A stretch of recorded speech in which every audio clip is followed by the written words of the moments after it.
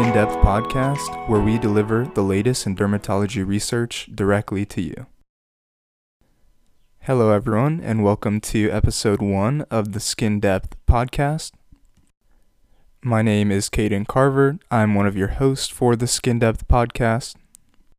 In today's episode, we will discuss a broad range of research topics, ranging from the use of plasmapheresis versus IVIG for treating Stevens-Johnson syndrome and toxic epidermal necrolysis to the use of 3D printed tactile learning tools for medical student education.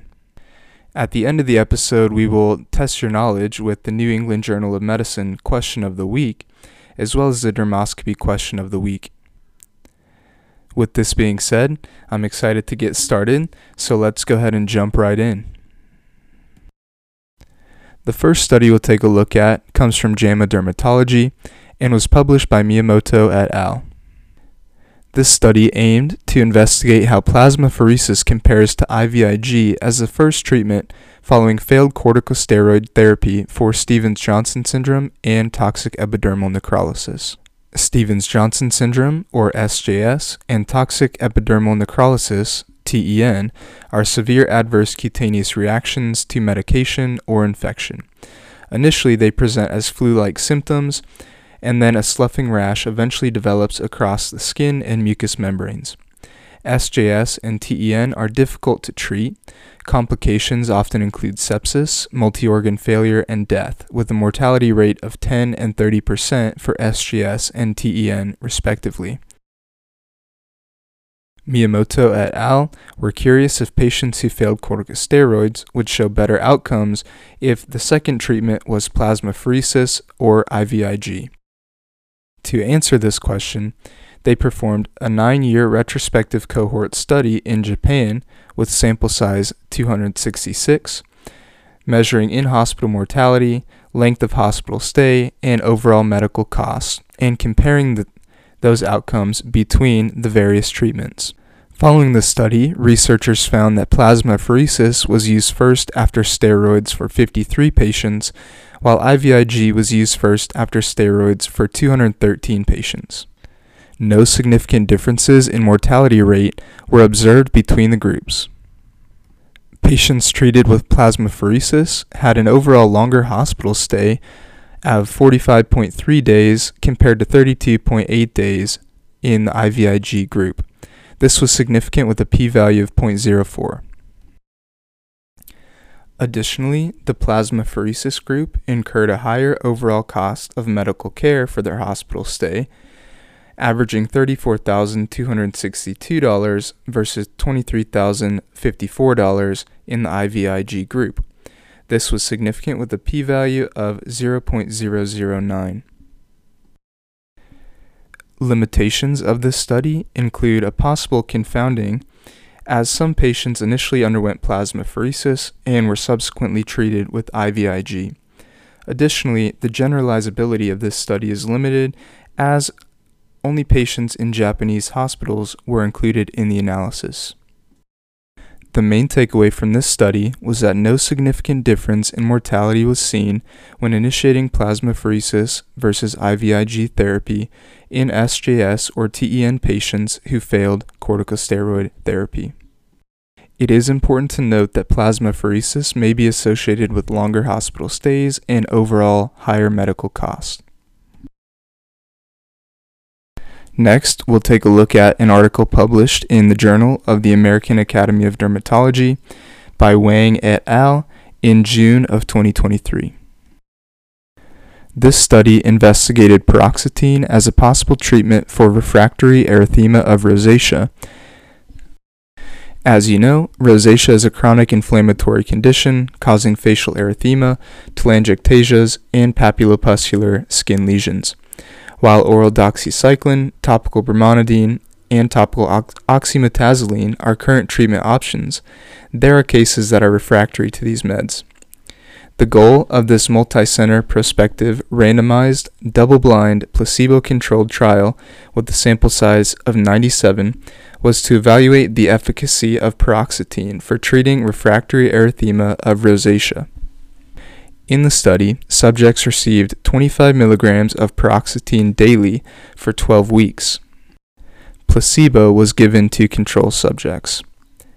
Post-trial clinical erythema assessments, or CEA, were used to evaluate changes from baseline. Following completion of the study, researchers noted that 42.9% of patients treated with paroxetine demonstrated improvement in erythema versus 20.8% of controls. This was significant with a p-value of 0.02. The paroxetine group also reported an improvement in overall flushing when compared to controls, with a p-value of 0.047.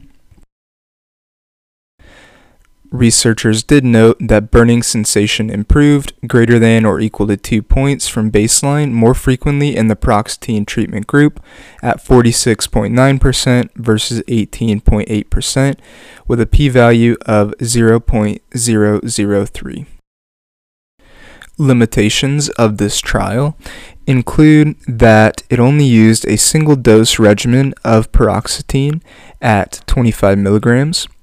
Future studies should explore different dosages of paroxetine for treating erythema of rosacea. Additionally, the follow-up period was relatively short, thus limiting the ability to assess long-term efficacy of paroxetine. The main takeaway from this study was that paroxetine may be an effective treatment option for treating rosacea-induced erythema, flushing, and burning. Next, we'll cover a study published in the British Journal of Dermatology in December of 2022 by Suzanne Arnold et al. This study aimed to understand the experience of individuals living with vulvar lichen sclerosis. As background, vulvar lichen sclerosis is an inflammatory condition characterized by atrophic, tender, or pruritic patches. VLS can profoundly affect patients' self-image and quality of life. The following qualitative interview study sought to better understand the patient perspective of those living with VLS. Virtual interviews or phone calls were conducted with 20 patients living with VLS who were identified from online support groups or social media. Following completion of the study, researchers noted 3 major themes from patient interviews. These included, number 1, missed opportunities, referring to delayed or misdiagnosis, lack of information, or unsatisfying interactions within healthcare. 2, learning to live with a chronic condition, which included the patient work involved in learning to care for VLS and its impact on everyday life. And 3, living a secret life, which refers to how VLS is an isolating and often hidden disease, and how there remains a stigma with diseases affecting the anogenital region. This study was limited by its use of semi-structured patient interviews. Additional controlled studies would be helpful in better understanding the important themes in vulvar lichen sclerosis. Additionally, generalizability of this study may be limited as the study involved only 20 participants identified through social media or online support groups who primarily self-identified as white. The main takeaway from this study is that further efforts are needed to provide better care for patients living with vulvar lichen sclerosis, ranging from helping patients feel heard and correctly diagnosing VLS to educating patients on self-management and providing community support. The next study was published in Pediatric Dermatology by Ho et al. This study investigated cutaneous warts in pediatric oncology patients. Warts are common benign epidermal lesions caused by human papillomavirus, or HPV. While generally self-limited, warts may have increased prevalence and longer duration in immunocompromised children. This 10-year retrospective study by Ho et al. Evaluated the characteristics and outcomes of cutaneous warts in pediatric oncology patients, 37.3% of whom were on active oncology treatment and 62.7% of whom were not on active oncology treatment. The study enrolled 72 pediatric oncology patients, 55.1% with hematologic malignancies, 15.4% with CNS tumors, 11.5% with neuroblastoma, 7.7% with bone tumors, and 1.3% with melanoma. Among study participants, plantar warts were the most common type of cutaneous wart at 53.8%. 60.3% of patients had greater than 5 warts at the time of presentation. 59 patients were treated with cryotherapy, and 50 patients were treated with topical salicylic acid. 56% of patients actively receiving oncology treatment had persistent or worsened warts with treatment, compared to 13.4% of patients who were not on active oncology treatment. Only 24% of patients on active anti-cancer treatment had complete resolution of their warts, compared to 63.3% of patients not on active oncology treatment. This study highlighted the challenges of treating warts in pediatric oncology patients currently receiving active anti-cancer treatment, who are more likely to have persistent or worsening warts with treatment compared to patients not receiving anti-cancer treatment. For this week's innovation article, we take a look at an article published in the Journal of the American Academy of Dermatology by Dunnick et al. In May of 2023. This study investigated the role of a dermatology tactile learning tool in medical student education. To better educate medical students and emphasize the importance of skin cancer examination, a 3D printed silicone tactile learning tool was created. First-year medical students at the University of Colorado piloted the use of the TLT, or tactile learning tool, in a pre-clerkship dermatology course. Their satisfaction with the tool, confidence in identifying lesions, importance of and overall usefulness of the TLT in understanding skin lesions was evaluated. 184 students participated in the pre-clerkship course, with 52% responding to the TLT specific survey using a 5-point Likert scale, with 5 being the most favorable. The tactile learning tool was rated at 4.49 on the Likert scale in its ability to help describe skin lesions. It was rated a 4.25 for its ability to improve confidence in describing skin lesions, and a 4.20 on the student's opinion of how important the TLT was in the use of first-year medical school education. It was also rated 4.34 on whether the tactile learning tool helps solidify knowledge of skin lesions. This study demonstrates that utilizing a tactile learning tool in a first-year medical education dermatology course may enhance student confidence in determining and understanding skin lesions. Next, we have the New England Journal of Medicine question of the week. A 32-year-old man presented with a 1-month history of enlarging necrotic chest wounds. He reported a 3-year history of daily fentanyl use by injection into his neck and arm veins.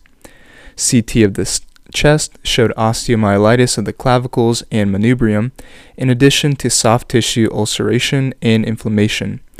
Adulteration of fentanyl by which of the following substances is most likely to have contributed to the development of these superinfected wounds? Is it A, cocaine, B, levamisole, C, methamphetamine, D, talcum powder, or E, xylazine? The answer is E, xylazine. This is also known as tranq, and it acts as an alpha-2 adrenergic receptor agonist and has only been approved for veterinary use. It is becoming an increasingly prevalent additive to fentanyl in the United States. Xylazine is associated with skin injury regardless of the site of injection.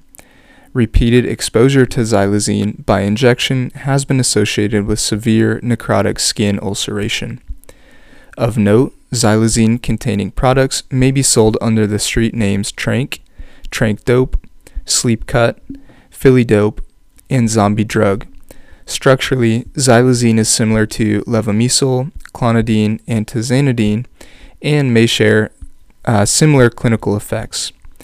Like clonidine, xylazine acts as a central alpha-2 adrenergic receptor agonist in the brainstem and causes a rapid decrease in the release of norepinephrine and dopamine in the central nervous system. In discussion of the other answers, for A, cocaine is a vasoconstrictor and can cause ulceration, particularly if it's combined or laced with levamisole. Cocaine typically would present with drug-induced pruritus. For B, levamisole, this is an antihelminthic agent commonly added to cocaine since levamisole increases the stimulant effect. However, it can induce a drug-induced vasculitis or vasculopathy, and it commonly appears as purpura or necrosis of the earlobes. For C, methamphetamine, cutaneous manifestations often include pruritus, formication, delusions of parasitosis, and excoriation or self-induced ulcer. For D, talcum powder. This is widely used in cosmetic products, including baby powder, and there is a growing concern for a link between talcum powder and cancer. However, it's not widely associated with ulceration.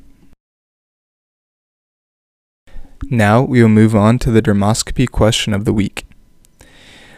I realized that being in podcast form, it might be a little bit difficult to do a dermoscopy question just since you cannot see the image, but we'll do our best to describe the presentation so you can try to envision it in your head prior to making an answer. We have a 68-year-old male presenting with a pink papule on the left calf. He says he first noticed it a few months ago. The dermoscopic exam is notable for pinpoint or dotted red vessels arranged in characteristic curvilinear lines, classically described as a pearl necklace or string of pearls. These lesions also frequently are associated with scaly collarette around the periphery. What is your diagnosis? The answer choices are A, basal cell carcinoma, B, amelanotic melanoma, C, clear cell acanthoma, or D, pyogenic granuloma. The answer is C, clear cell acanthoma. Clear cell acanthoma is a slow-growing, benign epidermal tumor that usually appears on the lower extremities in middle to elderly aged individuals. While clear cell acanthoma is relatively rare, it exhibits unique features under dermoscopy that can distinguish it from other non-pigmented diagnoses. As we described, it is notable for pinpoint or dotted red vessels arranged in characteristic curvilinear lines, classically described as a pearl necklace or string of pearls. Also pictured, you can't see that, but these lesions frequently possess a scaly collarette around the periphery. And just like that, we come to the end of this first episode for the Skin Depth podcast. Thanks for joining us for discussion of these articles and questions here today. We hope it has been educational and provides you with insight into the latest dermatology research. For additional content, feel free, as always, to visit our website at skindepthderm.com, and we look forward to seeing you for the next episode.